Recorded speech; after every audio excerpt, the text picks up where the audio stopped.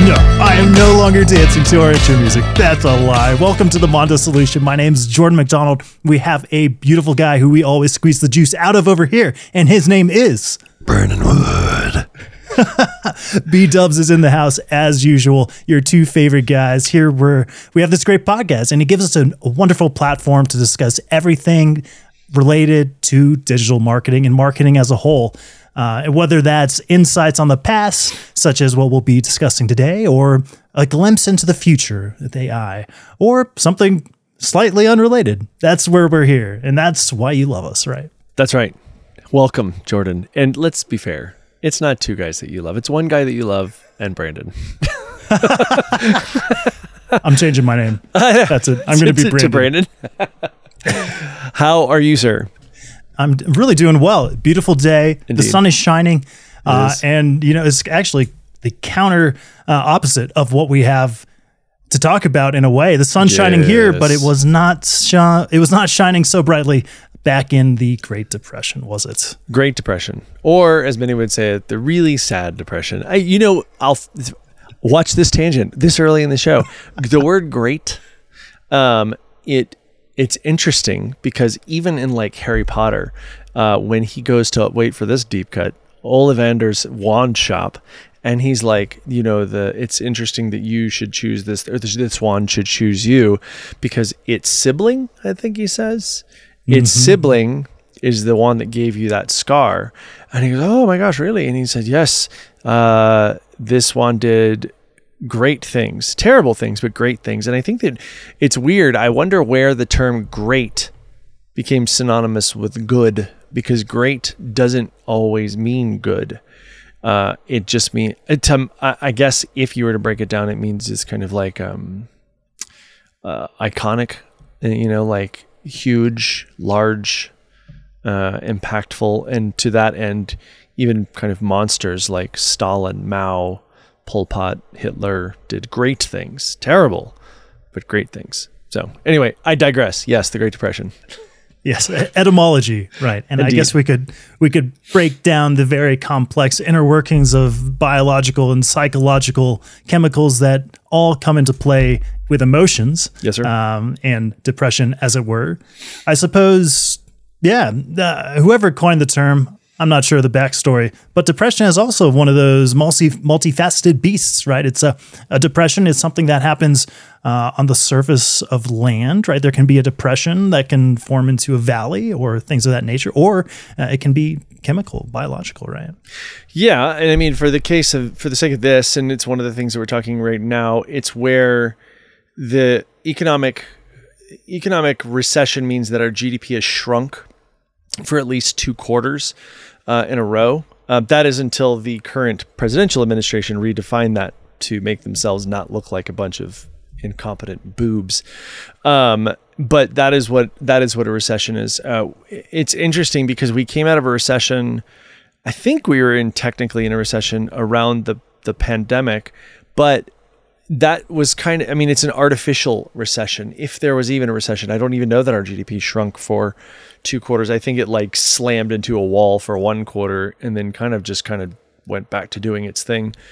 But the Great Depression was simply that. I mean, some could argue, I'd have to go back and look at the data. We're not here to kind of break down the economic data around depressions and recessions and what have you, but we have certain in raw numbers since lost more, and many, like the 2008 bust was way bigger by straight numbers than the Great Depression. But when you account for kind of, I think, per capita unemployment and probably even adjust for inflation, the Great Depression was a much harder impact on the United States. I mean, we had unemployment in large cities of like 25%. It was wild. So yeah, it is. But the beautiful thing is always humanity is nothing if not resilient. That's right. And some way, somehow, people will find how to bounce back. Yep. Some sooner than others. And today we have some great success stories with a marketing twist from the Great Depression. And we will be referencing an article from the Wall Street Journal today. Yes, sir. It's a little long in the tooth from the perspective of age. It's from around the time of the 2008 Great Depression. It's actually published on May 5th, 2009. So right in the heat of the recession that began in 2008, which had its underpinnings, of course, long before that. So we will be taking these kind of one by one, and I'll be reading them, and we'll be sharing our brilliant, absolutely brilliant insights. Honestly, I don't think we should post this podcast because we're just going to make so many brilliant facts known to the world. They won't know what to do with them. So many brilliant. I agree with so many facts, but Jordan, before we get to this, some of these brilliant facts you guys will have to find in our previous podcasts, and to get to those, you need to follow, share, subscribe, all of those things. Tell your friends. And actually, if I may, little shout out to our audience. We are about to begin doing some interviews in the next few weeks here, next few episodes. So what I would really love is if you guys have somebody that you would like us to talk to. And yes, look, the first person to go, oh, well, clearly Warren Buffett and clearly, Steve Jobs, who's dead. But be realistic. I mean, it needs to be like, my neighbor Steve, he's really great at marketing. So, but we're going to start those, and so to make sure that you can hear, see, whatever, all of those things, be sure to go to your local podcast catcher. They're right beside the dog catcher's office down the end of the hall on the left, and so that you can, whether it's Apple's Podcasts, Overcast, Stitcher, Spotify, whatever. We're also on YouTube. The video is a little bit behind the audio. So when you're listening to those things, please make sure that you understand that all the things that we talk about, sometimes we reference visual things, which again, you can see on the video version on YouTube, but you can look in the show notes of any given show, whether that's again, Spotify, Overcast, whatever, to see the actual things, because sometimes we'll refer to an image or something like that, especially in like our Valentine's Day episode. Check those out. So there you go. Yes. Well said. Well said. Thanks. And we will actually be starting with the second story, because the first one's more about a gentleman who had a crafty way as an individual of manipulating his investments to make cash. But really the meat of what we want to discuss starts in example 2, which is all about movies and the movie industry as a whole. And so I will read this brief excerpt from this article. The beginning of the Great Depression in late 1929 came at a particularly inopportune time for the film industry, which had recently evolved with the 1927 release of The Jazz Singer, a milestone talkie. Remember talkies? I do. Yeah, you're old enough, right? Thank you. Just as the industry seemed to be gaining momentum, unemployment shot up, and the sort of disposable income one uses for little luxuries like going to the movies steeply declined. Early in the economic crisis, many movie houses had to close their doors due to the decreased traffic, and most of the once profitable studios started turning losses in the 1930s. Faced with this glum market, the film industry got creative. To give customers maximum bang for their scant bucks, theaters cut ticket prices by 50% or more and started giving patrons 2 features for the price of 1 ticket. These double features propped up demand for cheaply made B movies, and smaller studios stayed afloat by banging out these quick products. Theater owners resorted to even more desperate hucksterism, though.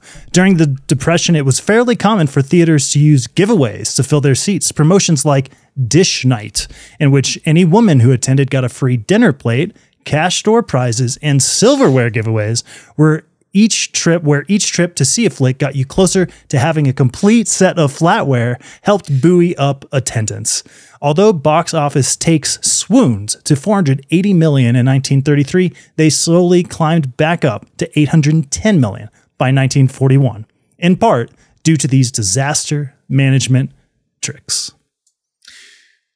So, first, I didn't know Jerry Seinfeld's B movie came out back then.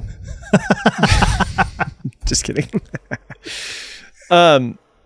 So it's very interesting. I mean, I think that, well, when people look at movies, and when people look at anything, quite frankly, I don't think that we're good at taking into consideration on the fly everything that it takes to get there, to make that piece of art. We talked about once, I told this kind of apocryphal story, and I can't remember the ins and outs of it, but basically it was like this big ship, this oil freighter, let's call it, or whatever it is, oil tanker, and it wouldn't run. Like, they couldn't get it started. They hired all these new engineers fresh out of school, these PhDs, yada, yada, yada.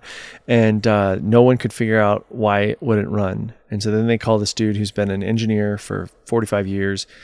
He comes over, he walks around, he looks at it this way, he knocks on a couple things, and then takes out his hammer and hits one spot, and it starts right up. And he's like, great, that'll be $30,000. They're like, what the hell, man? You spent like an hour looking at this thing.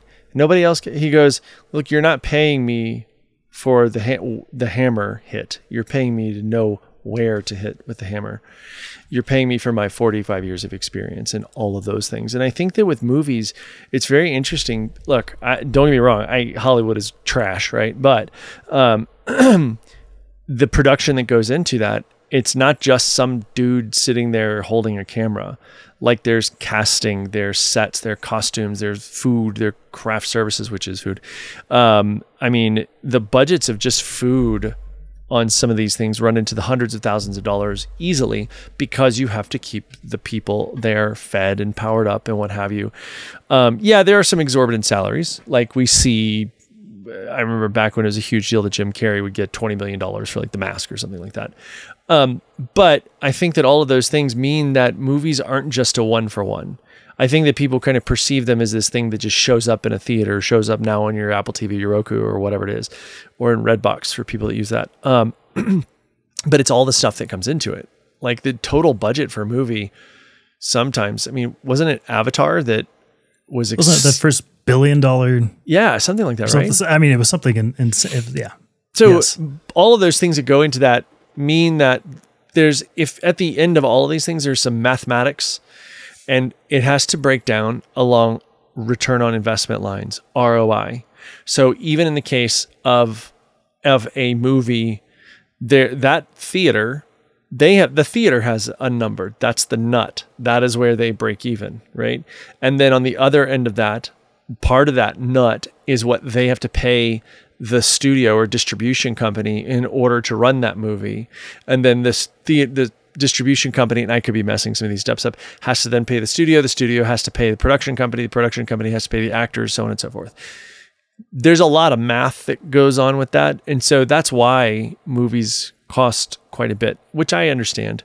And then streaming and piracy has a lot to do with that, although it's interesting the way that that's been kind of subverted these days. But what I find interesting is that they had shifted, and quite a bit of when I was doing some research before this, it's a paradigm shift in how people consume entertainment in a time when there are very few things to be joyful about. And generally speaking, even if it's drama or comedy or whatever, a movie brings you some sort of emotion and dopamine hit at the end of the day.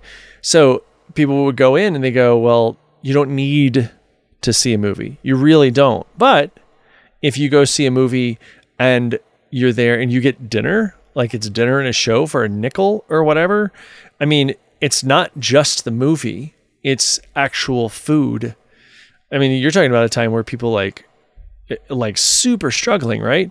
So I find it really interesting how they began, even in this case, to pivot away from just you want to see a movie into you need this, because if you go in there, you're probably, I don't know if they had air conditioning at the time, but let's just say you're out of the hot or cold. You're able to see something that is entertaining and kind of to whatever degree feeds your soul. And that double feature thing, by the way, I mean, I know people I've heard on podcasts that were unemployed or whatever, and they'll go to a movie theater and just hang out all day. They'll just go from one theater to the next. So I think there's a little bit of that, and addressing the way that marketing began to shift, and it seems like the theaters were doing it, was moving that needle from a purely luxurious product to a need, even in the flatware, you have to eat with something. And theoretically, if you need that to pass along to your kids when they get married or whatever, or you need that because you could then turn around and sell that flatware, I think there's a lot to be said for that. It's very interesting. You bring up so many wonderful points. You've left me nothing to talk about, Brandon. What have you done here? But you're absolutely right. It reminds me, I'll use a comparative analogy. For instance, the pharmaceutical industry, right? It's persistently, and not always for lack of merit, getting a bad rap for these exorbitant prices on you name the drug, right? And it's easy to use them as a scapegoat, but it's hard because often we do not realize, because it's not made public knowledge for multiple reasons, first and foremost, competitive reasons, how much it actually costs to perform research and development on these drugs. And there are so many that never even see the light of day. They never even make it to the first round of the first round of trials, right? Like there's so many things that have to go just right for these large pharmaceutical companies of the world to turn a profit. And I'm not saying that in every case that's the case, but it's one of those behind the scenes. We often, the general public does not realize exactly how much time, effort, and money goes into making XYZ product or service. And so now, of course, this isn't the perfect comparison, because somebody might need that drug to have a quality of life that is at a certain minimum. Whereas going to see a movie, this is, and kind of always has been in a way, a luxury, right? That, so it's in that sense, no, it's apples to oranges, but there's always more than meets the eye. And when it comes to movies, people tend to flock towards things to make them feel better in times of recession or depression. And typically speaking, going to see that movie, it's not a huge hit on the budget. I mean, unless you're doing it like 5 times a day, or if you're cheating the system and just like living in the movie theater, like hiding from the attendants. But got like a hot plate. Yeah. I actually think that's a great idea. I had no idea that there were such things as you could create a collection. If you just went to the right movies, they would, over time, you'd finally make the whole dinnerware set. Yeah. It's interesting. It's really a great idea, actually. I think the perception of some of those things, and it's difficult because even in the recession or the depression, people were still trying to make ends meet, right? They were still trying to go to a movie or what have you. But even everybody down the kind of product line chain of that movie creation needs to get paid, needs to make money, needs to eat. They were suffering financial hardship too. I think where the flip happens, and this is certainly what we see with the pharmaceutical industry these days. It's amazing though, by the way, how 10 years ago, different people, a completely different set of people were screaming about the pharmaceutical industry than they are today. Wild, huh? So, but it's where greed tends to step in, or perceived greed. There's a lot of greed in the pharmaceutical industry. There's definitely a kind of like, it's not even an old boys club. It's like an annoying persons club who make sure. So some of those trials, I'm actually reading a book right now about this. Some of those clinical trials have zero. They are supposed to, and legally they are supposed to, have to do with the efficacy or potential efficacy of a product, but more often than not, they have to do with who you know, what you know, who's paying who's scratching who's back. That's where those things go. And then again, the pharmaceutical companies are the same companies that are creating drugs that create problems that another drug addresses. Those are the things where they screw themselves, because they look at whether it's money or power. And there are some people that think there's no truth but power. That's a kind of a different conversation, but they start going down the road of becoming greedy. And even in movies, we kind of complain about, why should I have to pay? Oh my God, can you believe a movie is $20? I remember movie used to be this much. Dude, I get it. Like, it's not a huge hit on your budget and all that stuff, but it ain't cheap. It's not getting cheaper. And it's no wonder, frankly, with all the streaming services, it's no wonder that movie theaters, we have 3, I think, here in Colorado that are closing down. So I don't know. Anyway, I think that it is very interesting. They shifted that. I think that what happens is when you come out of that recession where, I guess, for a while there, inflation was out of control. I wonder what that's like. And then they kind of had to dial it back. But then all of a sudden the prices start to kind of reset or kind of climb back up to where they otherwise would have been. So I don't know. I keep finding myself going down the economic side of it. But from a marketing perspective, I think that it's very interesting in downtime, because we as humans still need to be entertained. Are you not entertained? Are you not? There's a Gladiator 2 apparently coming out, by the way. No. Yes. With Russell? No, he's not attached to it from what I saw some article yesterday. So anyway, it's like Joaquin Phoenix as the Joker, but in a toga. Joker. Get it? See what I did there? It's a good joke. Thank you. I'm token that went to the bank. So anyway, you've gone one toke over the line. That was so stupid. Yeah, sorry. I have many thoughts on that. We'll discuss offline. Yes. Yeah, and by the way, so one of the things I will say relative to marketing, and you brought up pharmaceuticals, but I feel like there's some movies like this too. A lot of people are willing to take a hit on something because the upside across the way on something else is much larger. Pfizer, notoriously, I forget what the drug was, something with a Z sound. Anyway. Zoloft? No. Xanax? No, that's an X. It's something. Anyway, what they did was they actually, before, and this has been proven in court, before they produced the drug, they were like, how many people is this going to kill? And they were like, about 60,000. And they were like, I think, I'm paraphrasing this, so don't quote me. And watch, we're going to get one of those tags on Spotify that's like, these guys are talking about shit they don't know about. So anyway, they said it's going to probably cost about this many millions of dollars. Let's say, well, it's going to cost us probably $60 million in fines. And they go, okay, cool. Hey, Bob, what are we going to make even with that? We're going to make $1 billion. They're like 60 minus $1 billion. Let me carry the 3. Okay, we're good with that. Let's go ahead and do it and kill a bunch of people because we're still going to make money. Yeah, that's where kind of the greed comes in. And it's, anyway, I digress. Yes. There's human nature. I will add one dovetail to this movie category. And that is, largely speaking, from the research I performed, the average price of a movie ticket roughly correlates to the average price of the average federal minimum wage. So, yeah, roughly speaking. So, relatively, right? You could spend 1 hour working, and if you don't factor in taxation with representation, then you will have something where you could, after that 1 hour, you could go see potentially a 2-hour film, right? So, I mean, from an hourly perspective, it's good. Yeah, indeed. I like it. Good calculation. I wonder if I guess that still holds true. I haven't been to a movie in forever. Like, I have a 2.5-year-old. I mean, where am I going? I think you're right. They're almost $20 a ticket, depending on where you are in the country, I suppose. And the federal minimum wage this year is about $15. Yeah. So we stream most things anyway. Like, somebody asked the other day, they're like, "Oh, do you want me to give you this Blu-ray?" I was like, "What now?" We have an Xbox, I guess, that we could play it in, but that's about it.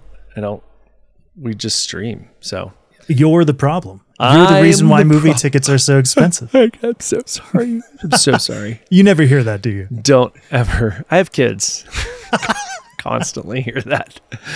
Okay. Number 3 on the list, but number 2 for Jordan and I is about Procter & Gamble, or P&G. The Great Depression was trying for most consumer product companies, but Procter & Gamble came out of the whole ordeal smelling better, get it, than it had in 1929. How did the soap giant beat the Depression? Things were tough at first when mainstay grocery customers started cutting their orders and inventories piled up. P&G apparently realized that even in a depression, people would need soap,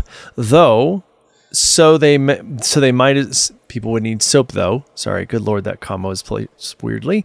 So they might as well buy it from Procter & Gamble. Thus, instead of throttling down its advertising efforts to cut costs, the company actively pursued new marketing avenues, including commercial radio broadcasts. One of these tactics involved sponsoring daily radio series aimed at homemakers, the company's core market.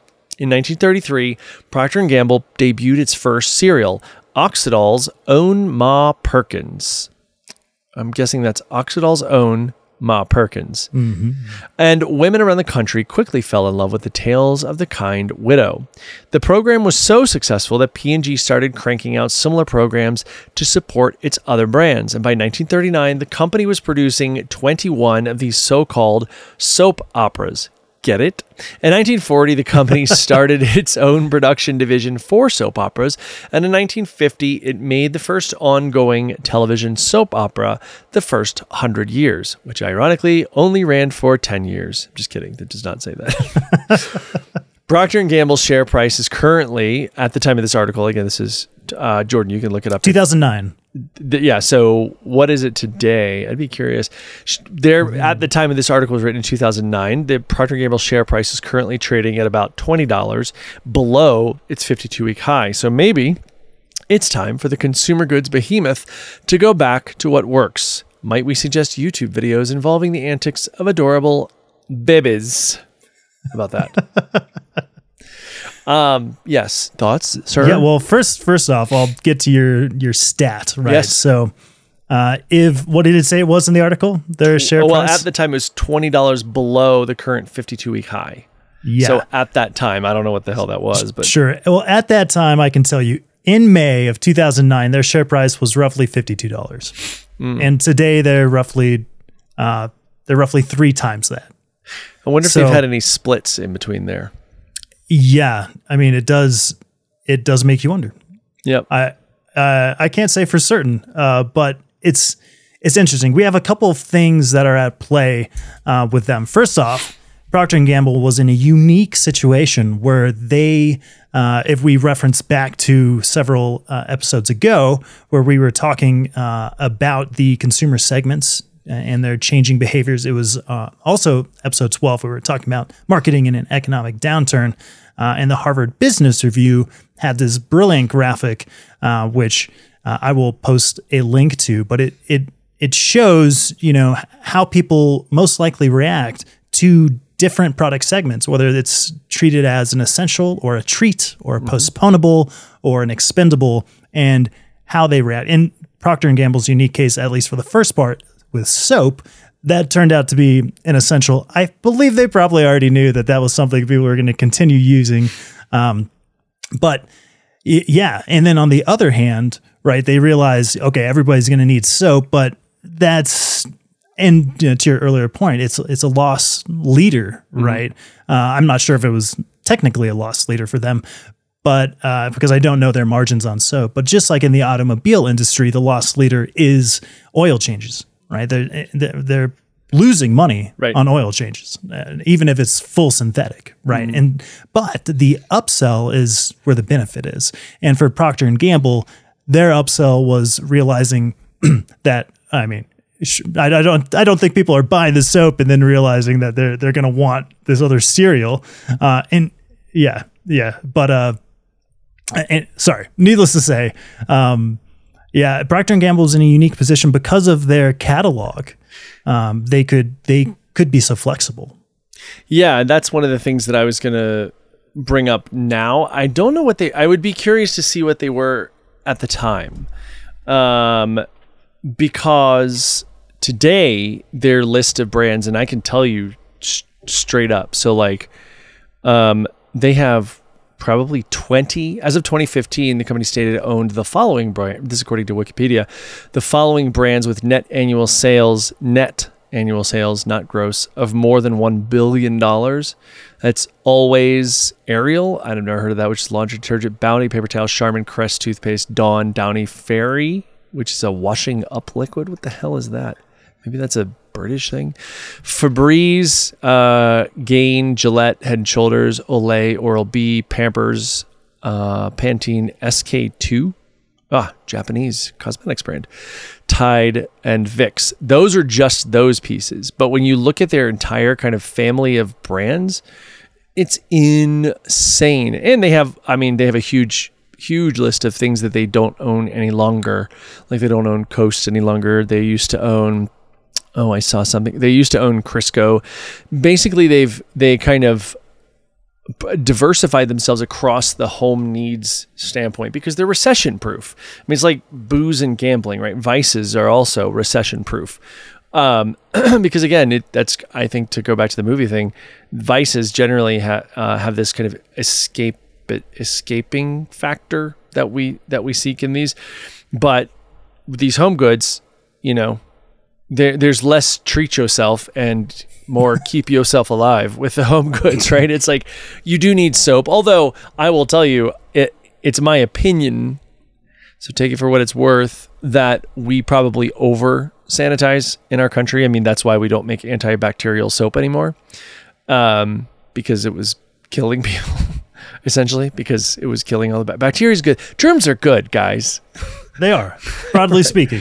Broadly speaking, they're good. So, I mean, hey, they stick to their verticals, that's for sure. And even while they got rid of some of these, I'd be curious to know who got rid of some of them. Like, for instance, Iams cat food. Procter & Gamble used to own them, and now it's owned by the Mars Corporation, like candy bars. It's weird, right? It is strange. I mean, you could go through we should go through this. Yeah, it's weird. Anyway, yeah. So they have done a great job of diversifying around those things that they always know people are going to need, and they're relatively speaking, apart from being in need, but they're relatively affordable. Nothing on any of their list is super. I'm trying to kind of look through. Nothing is super expensive. It's all very kind of within the realm of what you would expect. Much of it might even apply for things like, I don't want to say food stamps because I don't think that's accurate, but some sort of like, I don't know, entitlement spending. Who knows? But it is very interesting for sure.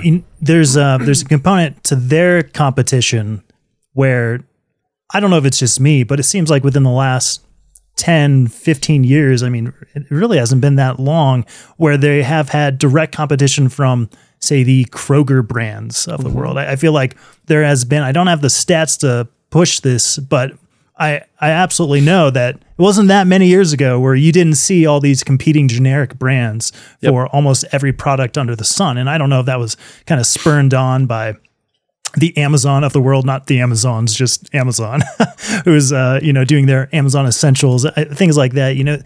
There's always a way that, hey, listen, we're talking, I can make this same soap product, and I'm willing to take a slightly reduced margin as long as it gets purchased in volume. Right. Yeah.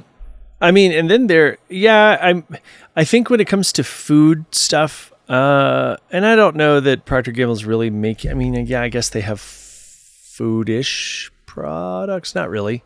They're mostly hygiene and household things. But yeah, a lot of those things that are kind of certainly not all, but like the things like Kroger brands, what have you.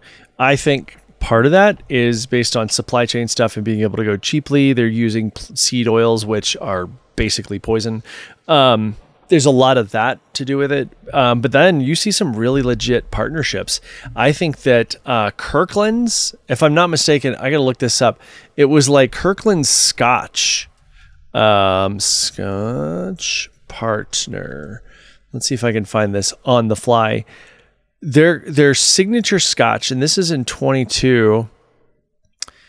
It's super cheap. And they were like, it was like a top 10 Scotch brand. I mean, from freaking Costco, bro. Like, it was wild because they do these great partnerships. I'm trying to find who it is, and it's not going to tell me.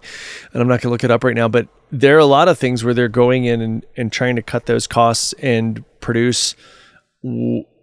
Because I guess in some cases, this is my hypothesis, so I could be very wrong on this. But maybe if that Scotch has to have a huge markup.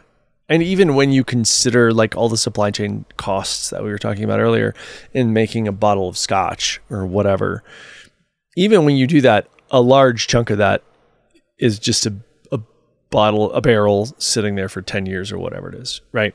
It doesn't cost them. I mean, get us the real estate, but so yeah, I think those partnerships are great. And this is one of the things that we've even talked about, by the way. I was talking to a potential client about it today. And then Jordan, you and I are talking about, we mentioned it earlier a minute ago. We're talking about interviewing people because there's an element of a rising tide lifting all boats. I was talking to this potential client. I can't mention who it is, but they're in a space. I was like, hey, go, let's say that they're an accountant. I don't know.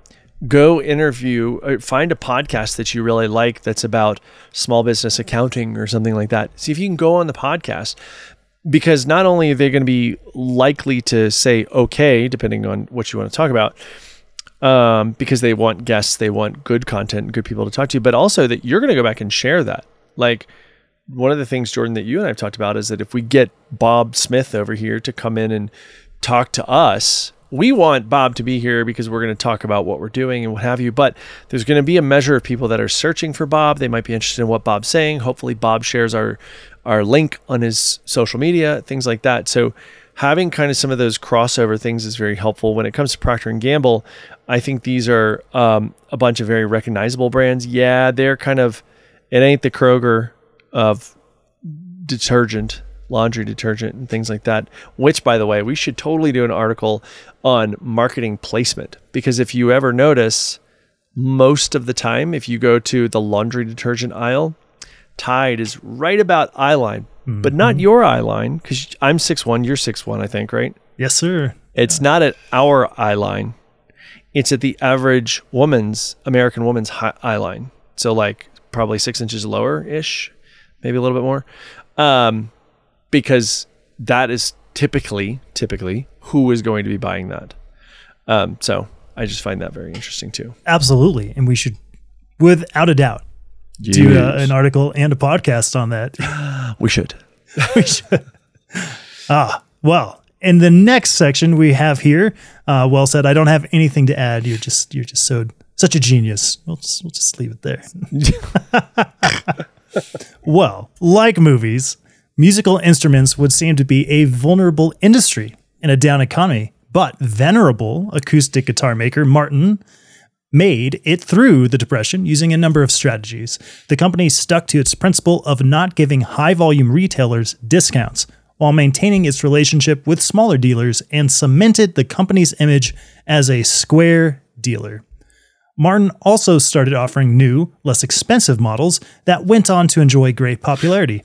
The, quote, dreadnought, end quote, body style was one of these triumphs. It included a larger, deeper body that provided more volume and bass resonance.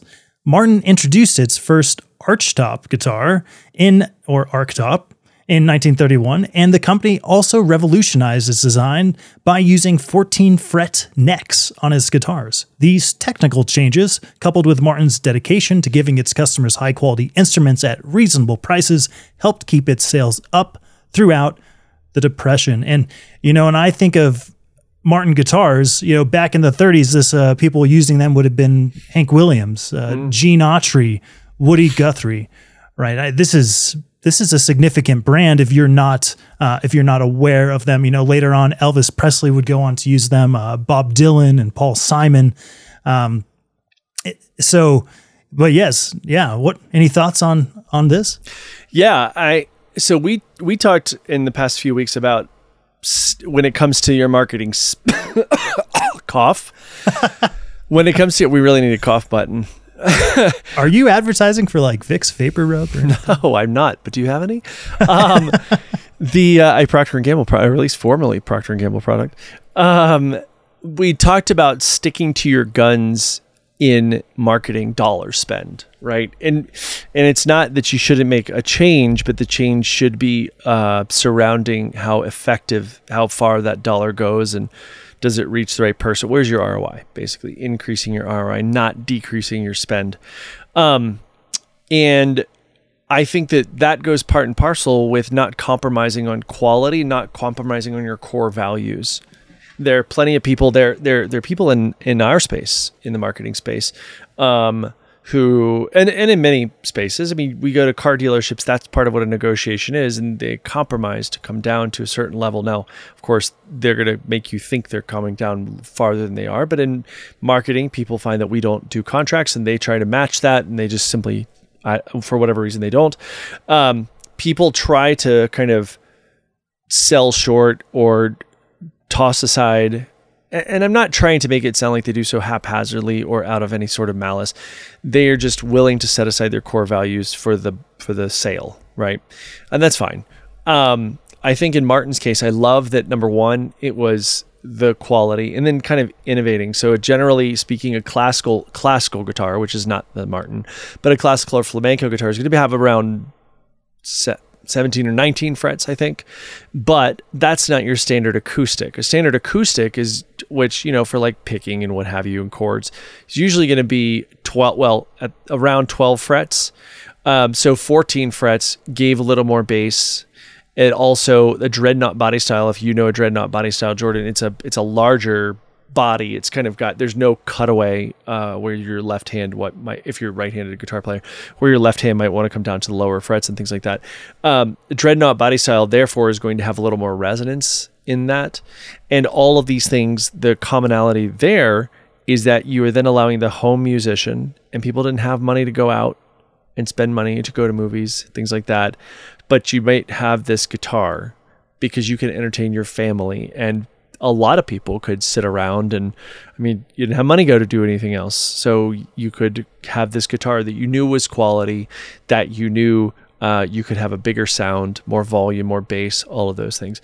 The other part that I love about it is the retailer aspect, right? So where the retailer really did not say to the guitar centers, ye olde guitar center in 1933, they didn't give a big discount to these big retailers, therefore cutting out the small guys. Like, guys, I'll tell you right now, if you think that Amazon pays the same for buying a box of tissues as your local mom and pop grocery store, you are sorely mistaken. And even in our space, by the way, which in digital marketing, so we have to buy ads for people, right? Sort of. There are agencies, very, very large agencies who claim to get some sort of a volume discount. Big secret. They don't really get a volume discount, but they stuck by their smaller retailers and really said, hey, we're going to still stand by you. We're not giving these big volume retailer discounts to these guys over here, because now I'm on like my third A. Number Q. You're less likely to have at that time a big box retailer. Not everyone can go to those in the 1930s. Where are you going to go? Like Sears, I guess, probably carried those. But you can go to a local music shop, because you probably don't have, whether it's gas or money for a bus or whatever it is, to get to a bigger store. So them really standing behind their, it's not even supply chain, it's kind of the retail chain from beginning to end, I think is really, really admirable. And today, Martin makes amazing. I do not have a Martin. I have a Fender and a kind of a Taylor. And my daughter has a Takamine. No, Ivan has an Takamine. Anyway, doesn't matter. Who cares? But I love Martin guitars. Like, I'm a terrible guitar player, but I love playing guitar. For me, I think I sound wonderful. So I think that them standing behind that has really gone on to stand the test of time. They're a heritage brand. If I don't even know, Martin, they may still be owned by their OG company. I don't know who the parent company is at this point, but they're always a brand that the Martin guitars, the Martin name. There are even some places that have tried to kind of jump on board, and they're like, oh, we're the Martin and Son guitar company. I'm like, well, hold on a second. No, you're not. Hey, would you, Jordan, remind me later, I'll buy you a Schmickers bar. It's like, what? Anyway, I think that's wonderful. And it's really admirable that they did that. Yeah, well said. And I just wanted to bring up a few additional points and cement some of the things that you said there. Right. There's the opportunity when you're at this crossroad as an organization, and the crossroad is, potential financial doom, which is, broad, right? Mm-hmm. It's not just for you, but it's for the economy writ large. What do? You're already a brand that's known for selling high quality products, guitars in this case, as you said, a heritage brand, which they would continue to grow that heritage as time went on. And here we are today. But there's so many pitfalls that are right in front of you if you make the wrong choice, right? Of course, I'm sure it was not an easy decision to make, right? It would have been, I'm sure there was people that were advocating for providing these discounts to big retailers who were also struggling, and they had to find ways to make ends meet.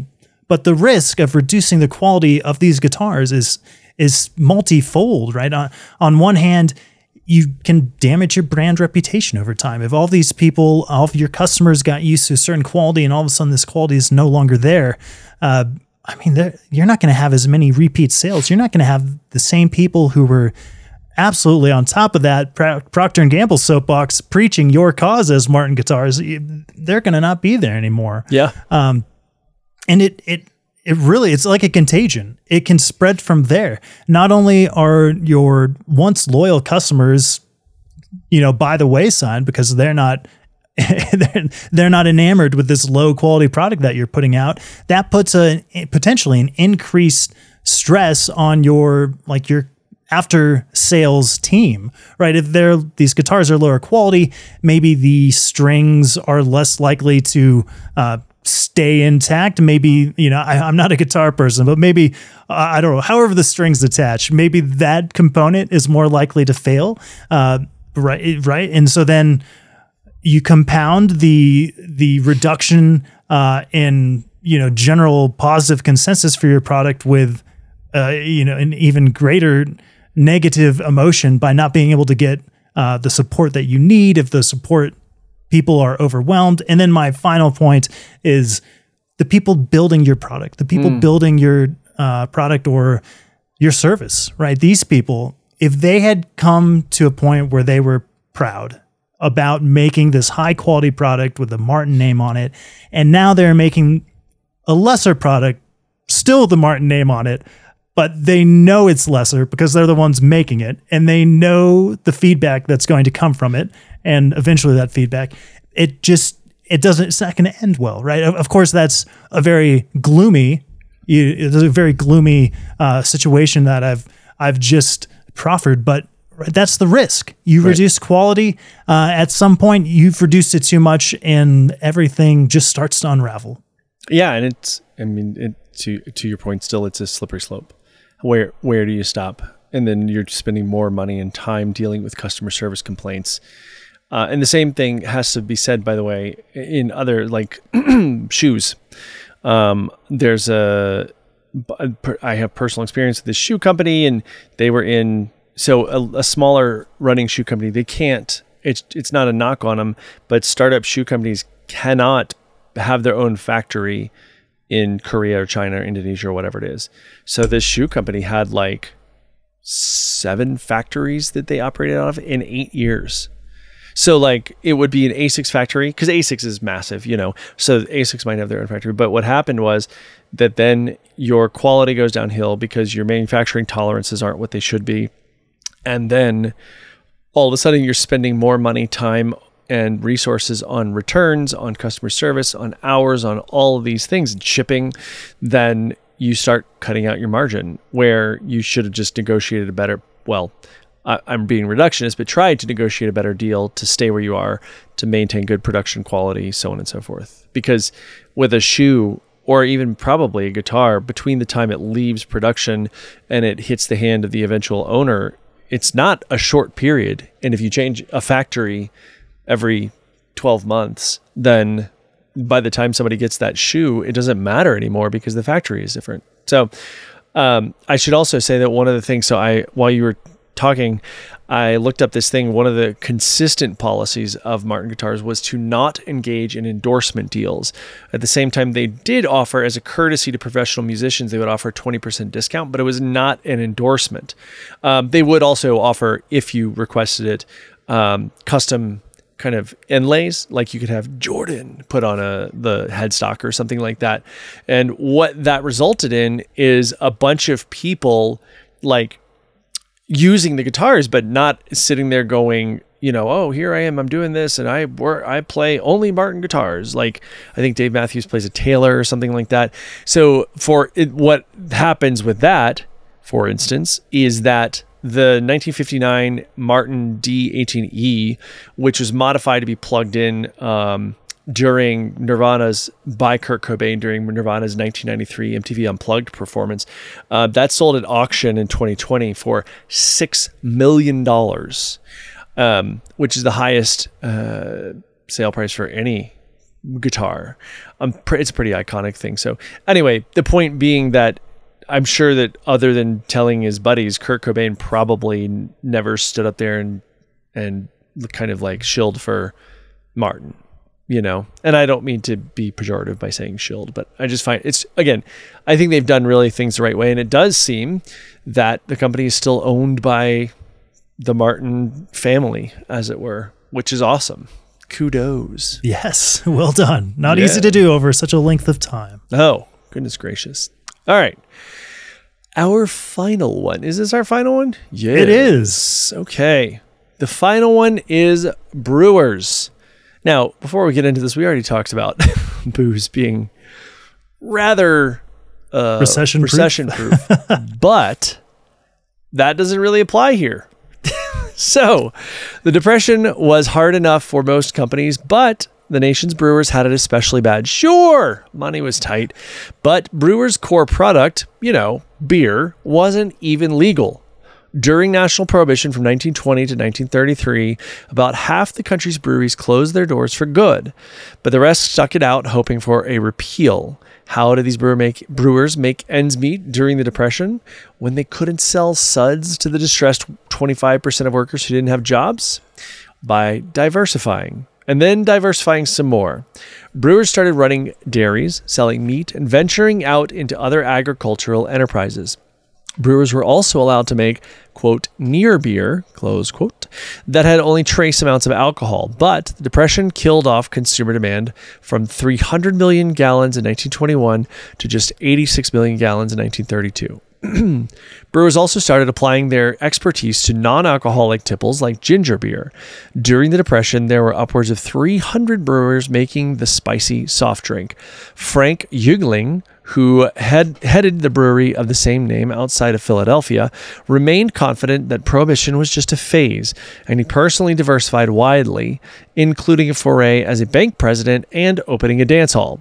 In the end, waiting out the storm by diversifying and maybe brewing some illicit beer on the side turned out to be a good strategy. According to a 2005 survey of the American brewing industry, 8 of the 10 largest brewers in the U.S. are pre-Prohibition brands that survived the Great Depression.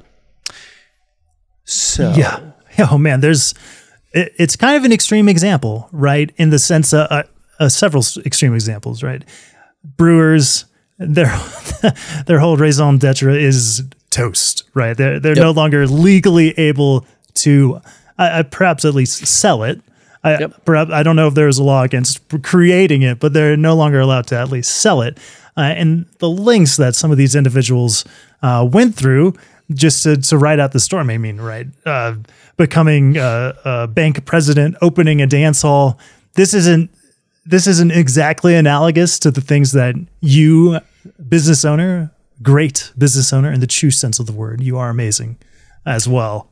This isn't necessarily indicative of what you might do today, although it could certainly be true, but it really harkens back to other diversification efforts in other industries. I mean, even just a prior example that we mentioned here today, Procter & Gamble going from soap, something that is not expendable, but essential, and realizing, well, hey, people, they're not going out as much. They're probably going to be at home. They want to still be entertained, and by Russell Crowe. No, just kidding.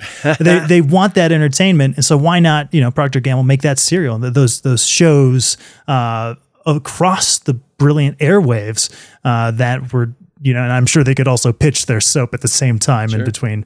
I can't say for certain, but it just speaks to a larger effort of when in trouble.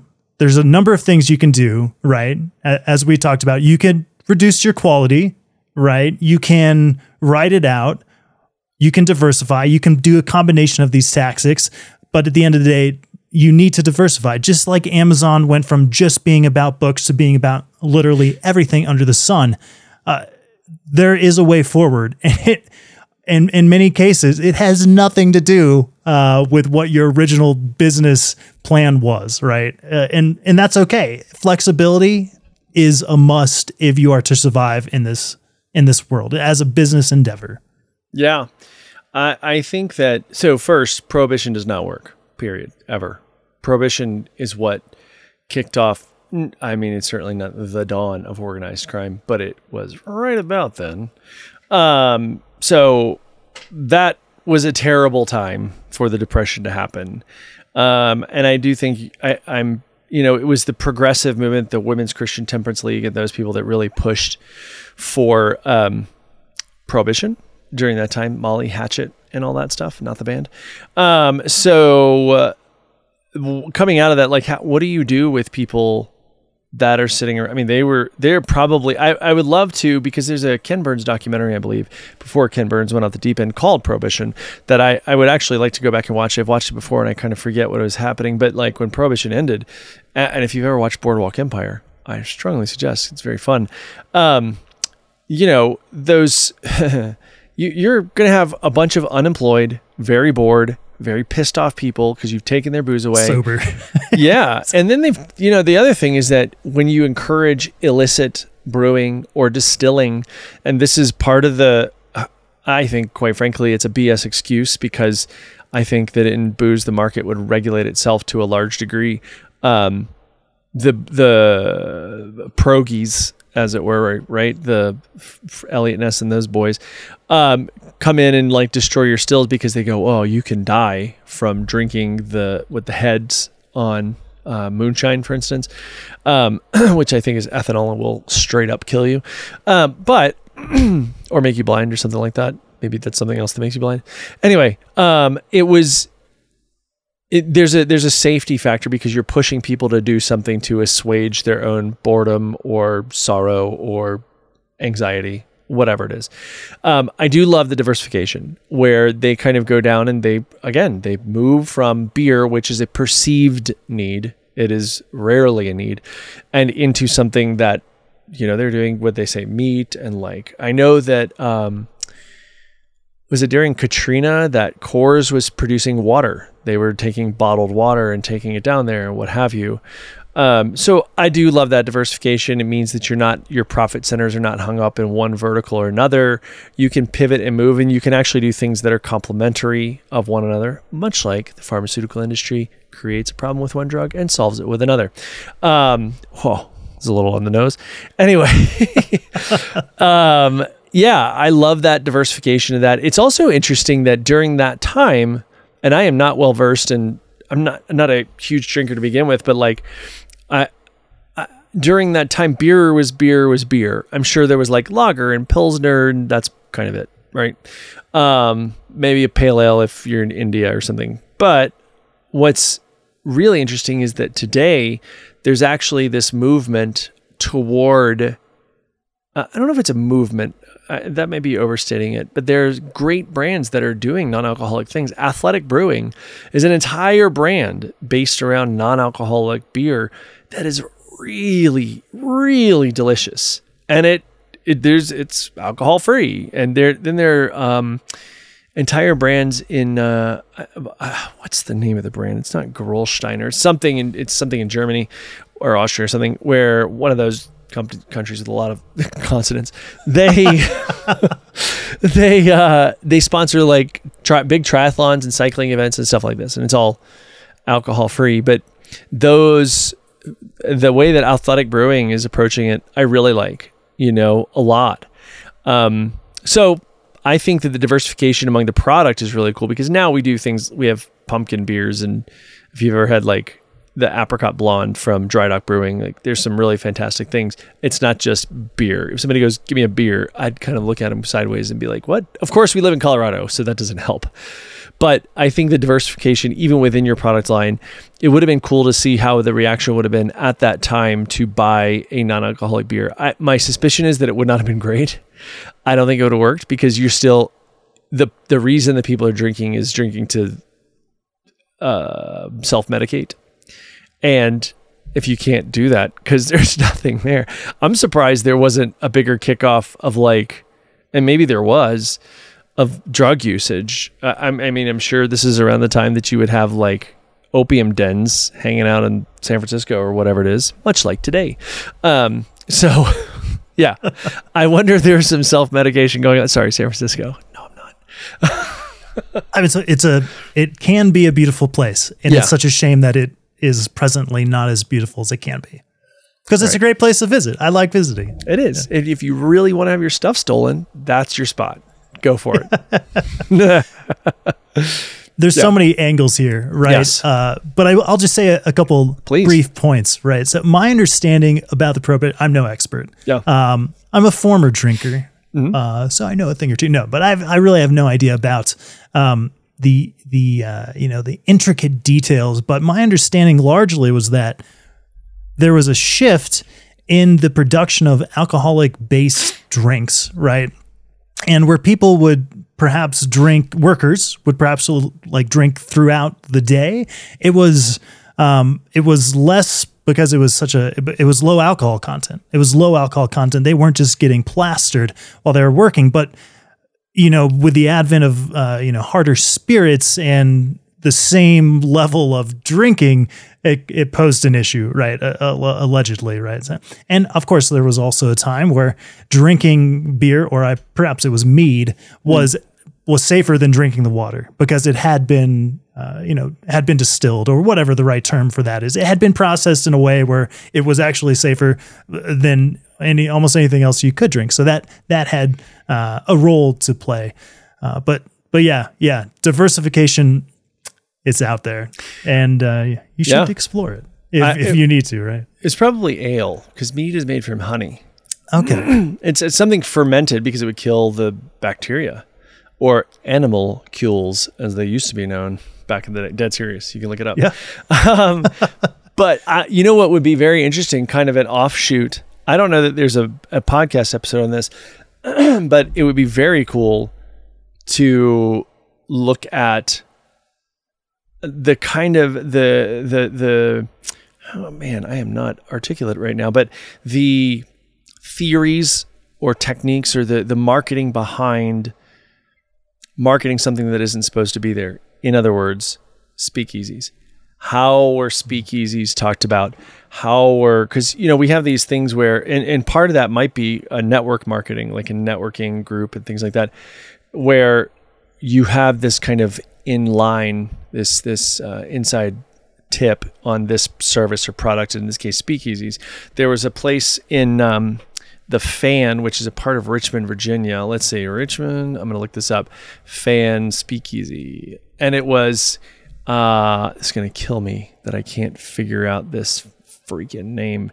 Anyway, it was this restaurant in the Fan, and you would go in and you would just kind of, up front, there were a few, it might not even be there anymore. There were a few booths and tables and things like that. But then you would walk to the back and you would see this. It would look like one of the, the bathrooms where you go back this back hallway and it's all narrow and painted that weird mint green color that all of those rooms are painted.